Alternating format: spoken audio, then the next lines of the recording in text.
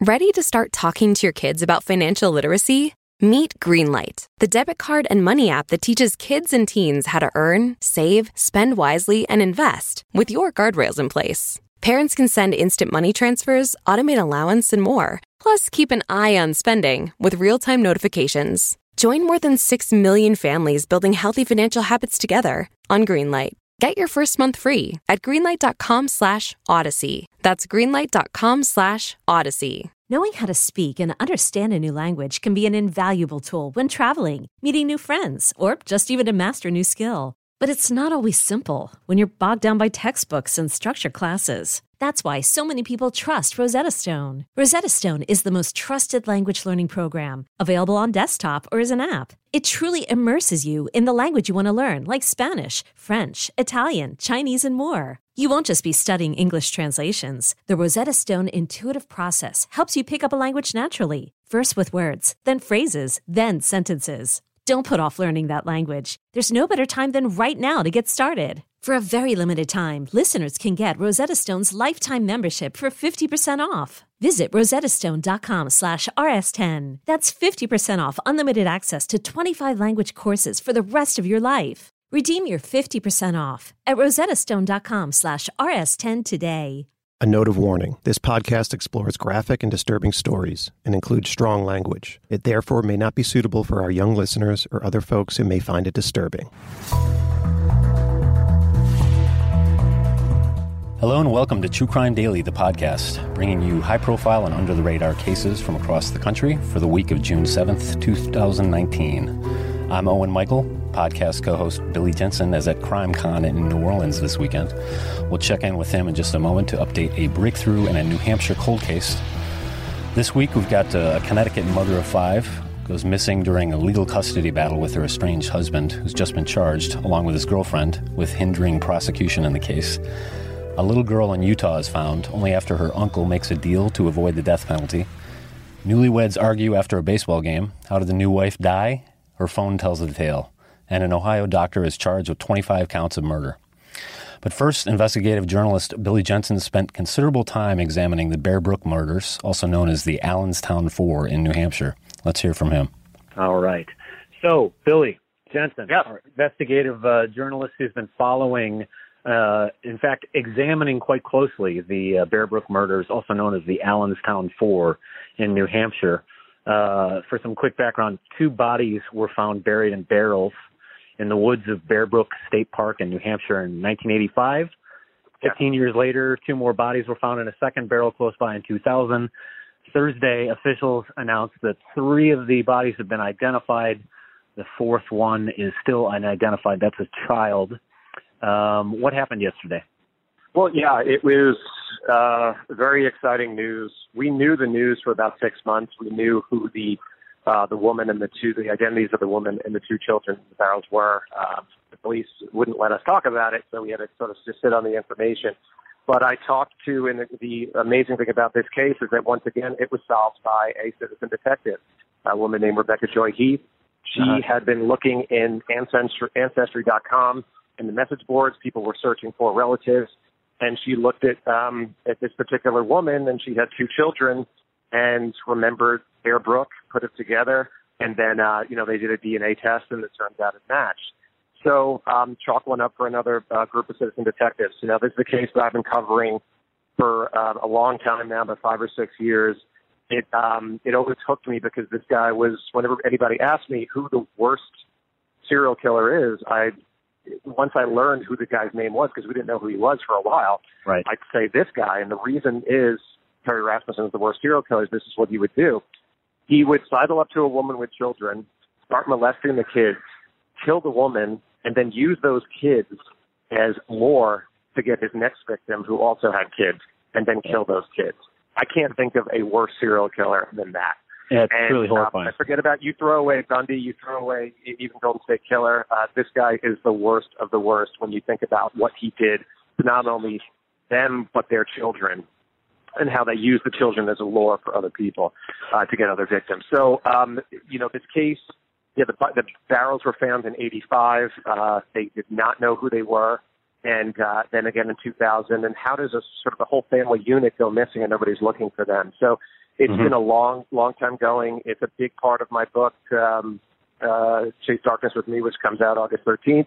And it's also, I've covered it a lot on TV shows. I've covered it a lot everywhere. But it's great to, thinking about that I was in those woods 3 years ago, walking through them with a bunch of other citizen detectives trying to get answers. Now we've got some answers now, but we still have a lot more because we still have a lot more questions because this guy definitely did kill more people.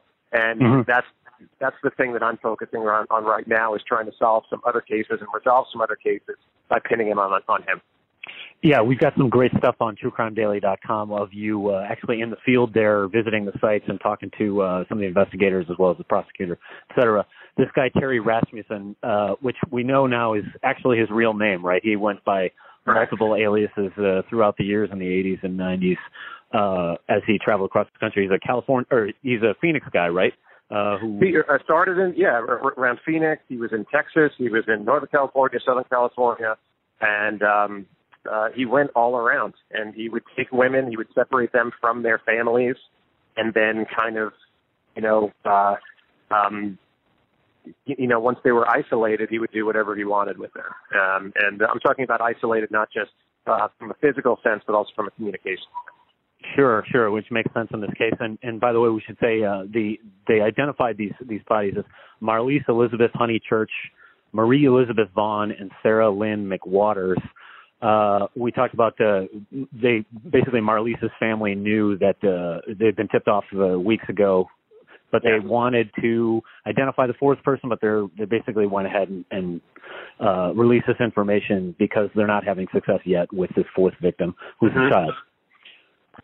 Exactly, yeah. So, the one case that I'm really working on now that we believe is a case that he is involved in. There was a woman that was found in a refrigerator in a ditch in Northern California. Wow. We call her the woman in the refrigerator, and it has all the earmarks of him, somebody that was trying to hide a body and not buried, but actually in a man-made, item. In a container. In a container. What was the attack? Same blunt force trauma to the back of the head. There was also, he was an electrician by trade. There was also electrical kind of stuff with her. He looks really good for it. So the first thing we got to do though is identify who she is. So we're going through that process now of trying to get that DNA. Do we know what Marlise Honeychurch's relationship was to Rasmussen? Yeah, it turns out she was kind of dating him. Yeah, and that he did the same thing that he did with other people. He took them away from where their families were, both physically and communicative, and then brought them to someplace else. Yeah, I mean, she was basically from Southern California, right? La Puente? Yeah. Yep. And ended up in New Hampshire, which is in the middle of the woods. Yeah, exactly. And I spoke to her sister. She was right before the press conference, right before she was going to meet with the FBI, and the FBI told them on Monday that it was confirmed, but we all kind of knew. But the FBI finally told them on Monday that it was confirmed. They flew them out to New Hampshire. Then they had a meeting with the FBI where they could answer any questions about what happened, and then they had the press conference.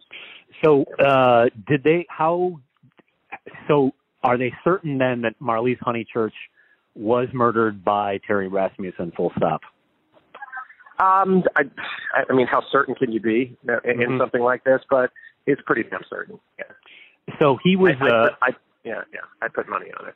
None of his DNA is at the scene, other than the fact that he's related to one of the victims that's there. That's how they were able to put everything together in a weird and convoluted way. So, I think that we still need to get the identification of the fourth victim, and we still need to find where Denise Bowden's body is, who is another one of his potential victims, and then also the woman in the refrigerator, and there's a couple others too that we really need to find out. What's your speculation about the fourth victim in Bear Brook? It's somebody. It's not only the fourth victim, but also who she's related to. It's just it's going to open up a whole other bunch of questions. That's what this case does. You find out a little bit of information about something, and then it just balloons into all these other questions that you have. But luckily, there's good people. So I'm calling you from CrimeCon right now. On stage, to the left of me is CeCe Moore, who works with Parabon Labs, and she's been able to identify a ton of murderers through familial DNA. Paul Holes was just on, my podcast partner at Murder Squad, who was able to identify the Golden State Killer using the same system. And, we also have all these podcasters too. I'm going to walk into Podcast Row right now. It's crazy. I'm looking at the True Crime Garage guys right now. There's Nick. I see the Generation Y guys, Mile Marker. I see I'm sure the talk of the Philosophy of Crime. The Crime Junkie is there. Yeah. So, this is where people are at right now. So, just real quick, as far as Terry Rasmussen goes, he died in prison, right? And he was he was incarcerated for the murder of Yoon Sun Jun, who's a California resident. That was it's speculated that's probably one of the first victims. Can you talk about who Denise Bowden is or was? Yeah, Denise Bowden was a woman who he was, dating or hanging out with in New Hampshire, and that was she a lure? What's that? Was she like a lure? She wasn't really a lure. She was a target, or the kids were usually used as lures. So, that was. But we still don't know where her body is right now. That's one of the crazy things about this case is that once we identified that he had been hanging out with Denise Bowden, everybody was sure that the woman in the barrel was going to be Denise, and it turned out it wasn't. So now that we have the answers for who the woman in the barrel is, now it's just connecting all the rest of the dots. Right. We have to hope that this basically snowballs into a bunch of other stuff that the families will get justice for. Yeah. Obviously, he's suspected of multiple other murders, and as you say, this might be both in quality and quantity. It could be one of the worst serial killers we know in the country. Definitely. What's the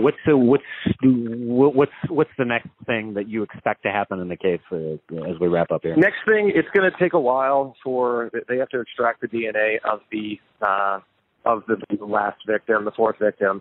It's a different type of process. It's a newer process, and that's going to take a while. And then from there, you have to do a familial DNA search. But there's a possibility that now. They might not have to go through all of that. Maybe they can just do a one-on-one search if somebody sees this press conference and then remembers who this little girl was. So, as we get more information, more people will pick up the phone and then call. So I think it's going to be, I think a lot of answers are going to be gotten, but not so much that we're going to have to do that due diligence with the girl in the refrigerator because it's one of those things where nobody. Her case has been out there for a while, but nobody knows, potentially who she was. Mm-hmm. Well, yeah, let's hope that this basically breaks the dam and a bunch of stuff comes forward, tumbling towards resolution because there's a lot of stuff out there, especially in this particular time, as we talked about earlier in the 80s when this guy's suspected crime spree happened. There was a lot less trackability with the lack of online and people were sort of not as well connected. So there's a lot of blind spots from that particular period. So definitely. Anything else you'd like to add? Nope, that's it. I got to go back into this thing here, but So Bill, thanks for talking to us from CrimeCon in New Orleans. We'll be back to our regularly scheduled podcast next week. In the interim, tell us again, what's the name of the book and when's it coming out?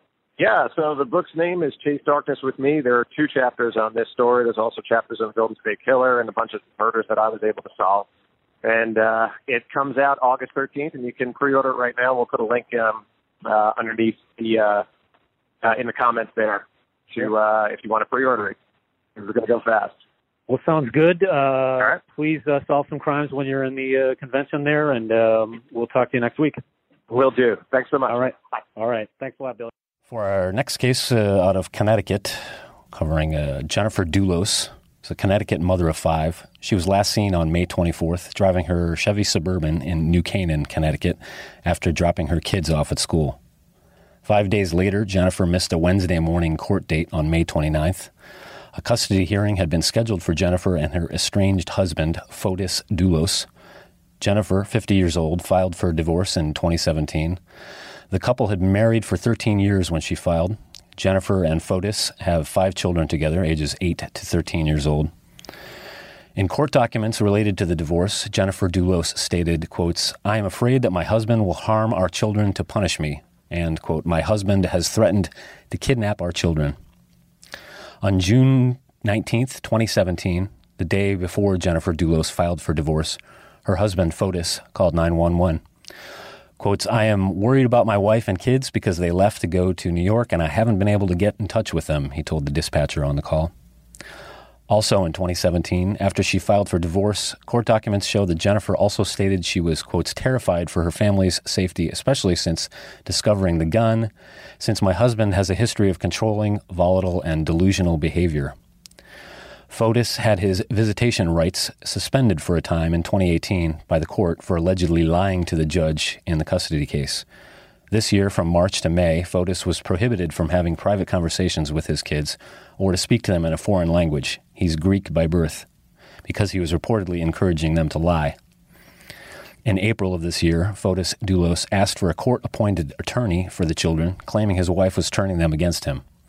That's what the May 29th court date was set to determine before Jennifer went missing. Police served a search warrant on May 31st at Fotis's Farmington home. Farmington, Connecticut, is about 70 miles north of New Canaan, where Jennifer was last seen.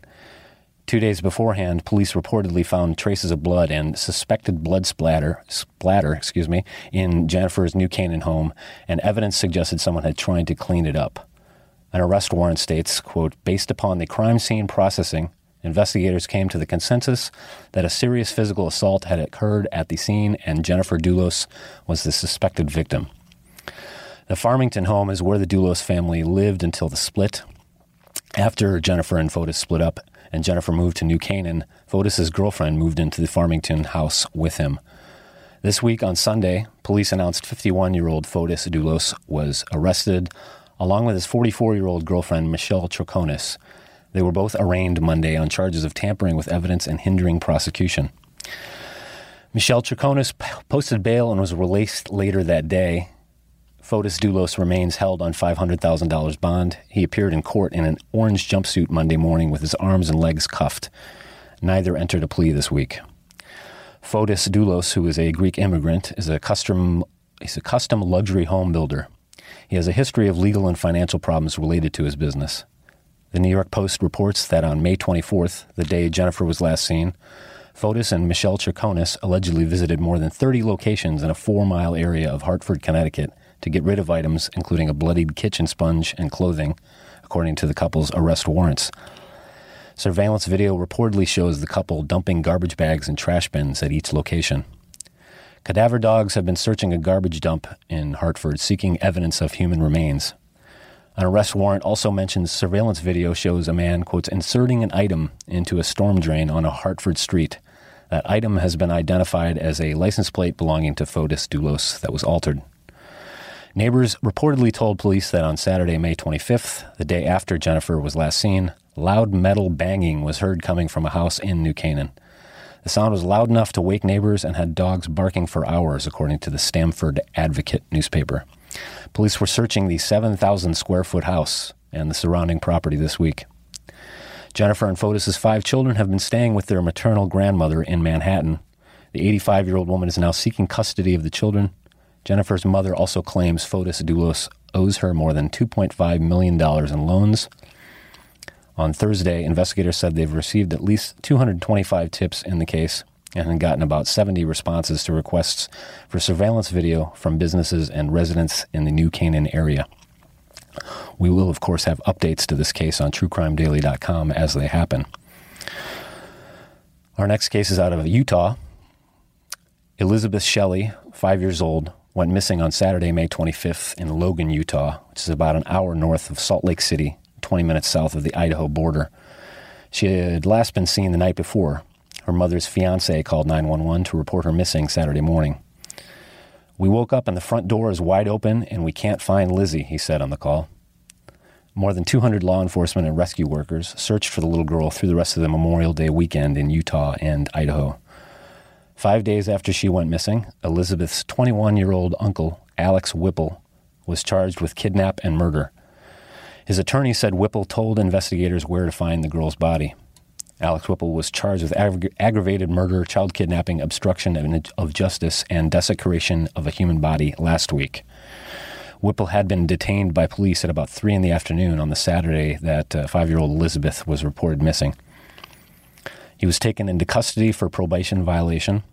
Police say he had a marijuana pipe, an unopened 24-ounce can of beer, and a metal baseball bat with him when police found him.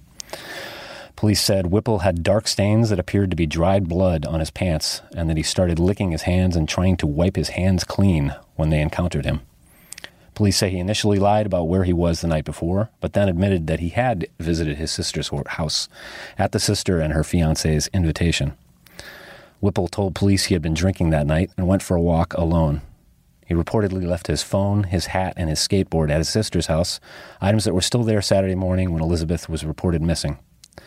He also told them, quote, alcohol makes him black out, and sometimes he does criminal things when he blacks out.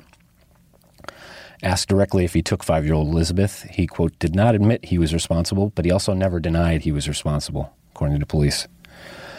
As police searched Elizabeth's home and the surrounding property, they found a broken knife with blood on it.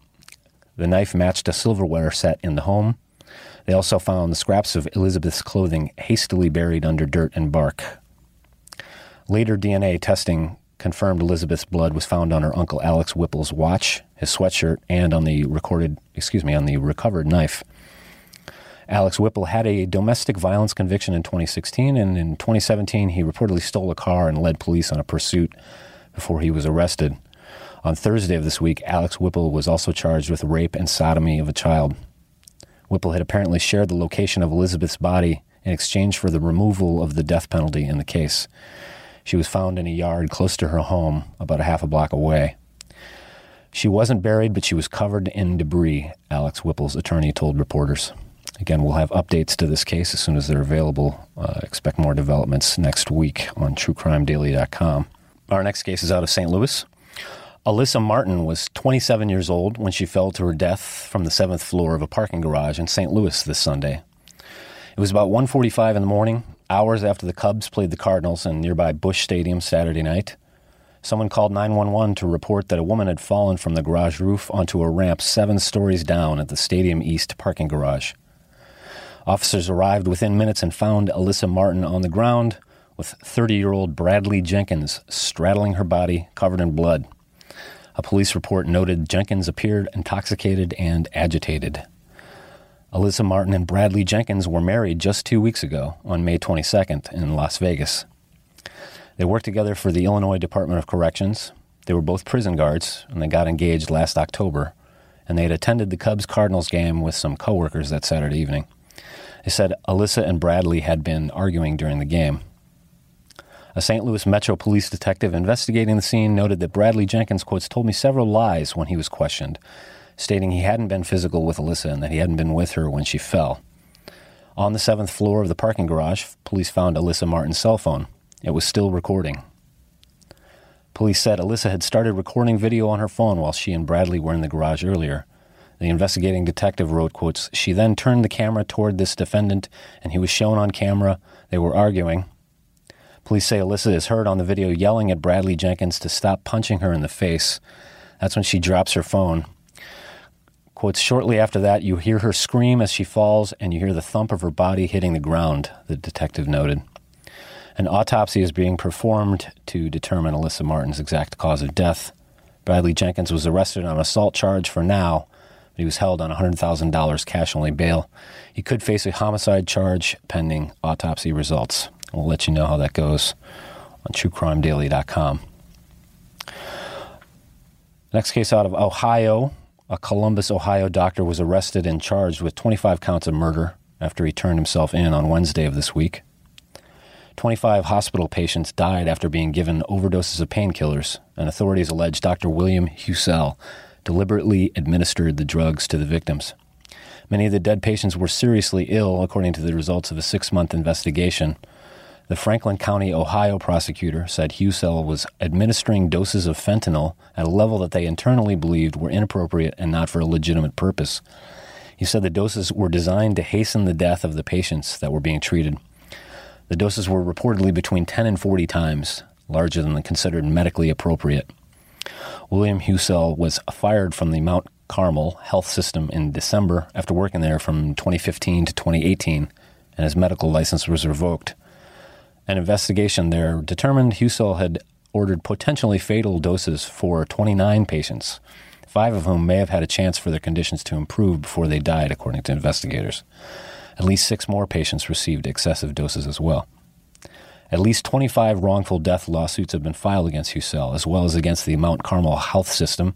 The hospital system has publicly apologized and has settled some of the cases already.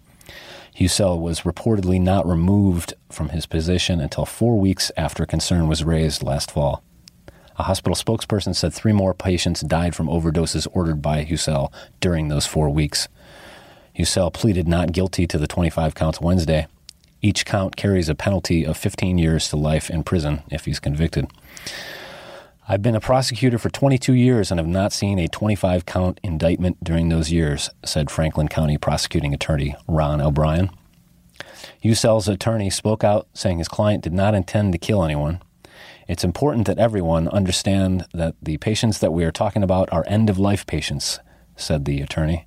They were going to die whether Dr. Husell was on or whether another doctor was on. Police said the families of the deceased patients did not consider what happened, quote, mercy treatment. We'll let you know more as that develops. In the meantime, check out our content on YouTube and Facebook and truecrimedaily.com. And don't forget to download our weekly podcast on Stitcher, iTunes, Spotify, or Google Play. Also, if you have comments or questions about the show, call us up and leave a message at 888-548-9758. We'd love to hear from you. Be advised your recording may be aired in any of our future podcasts. It's 888-548-9758. Call us and leave a comment. Until next week, this is True Crime Daily podcast reminding you, don't do crimes.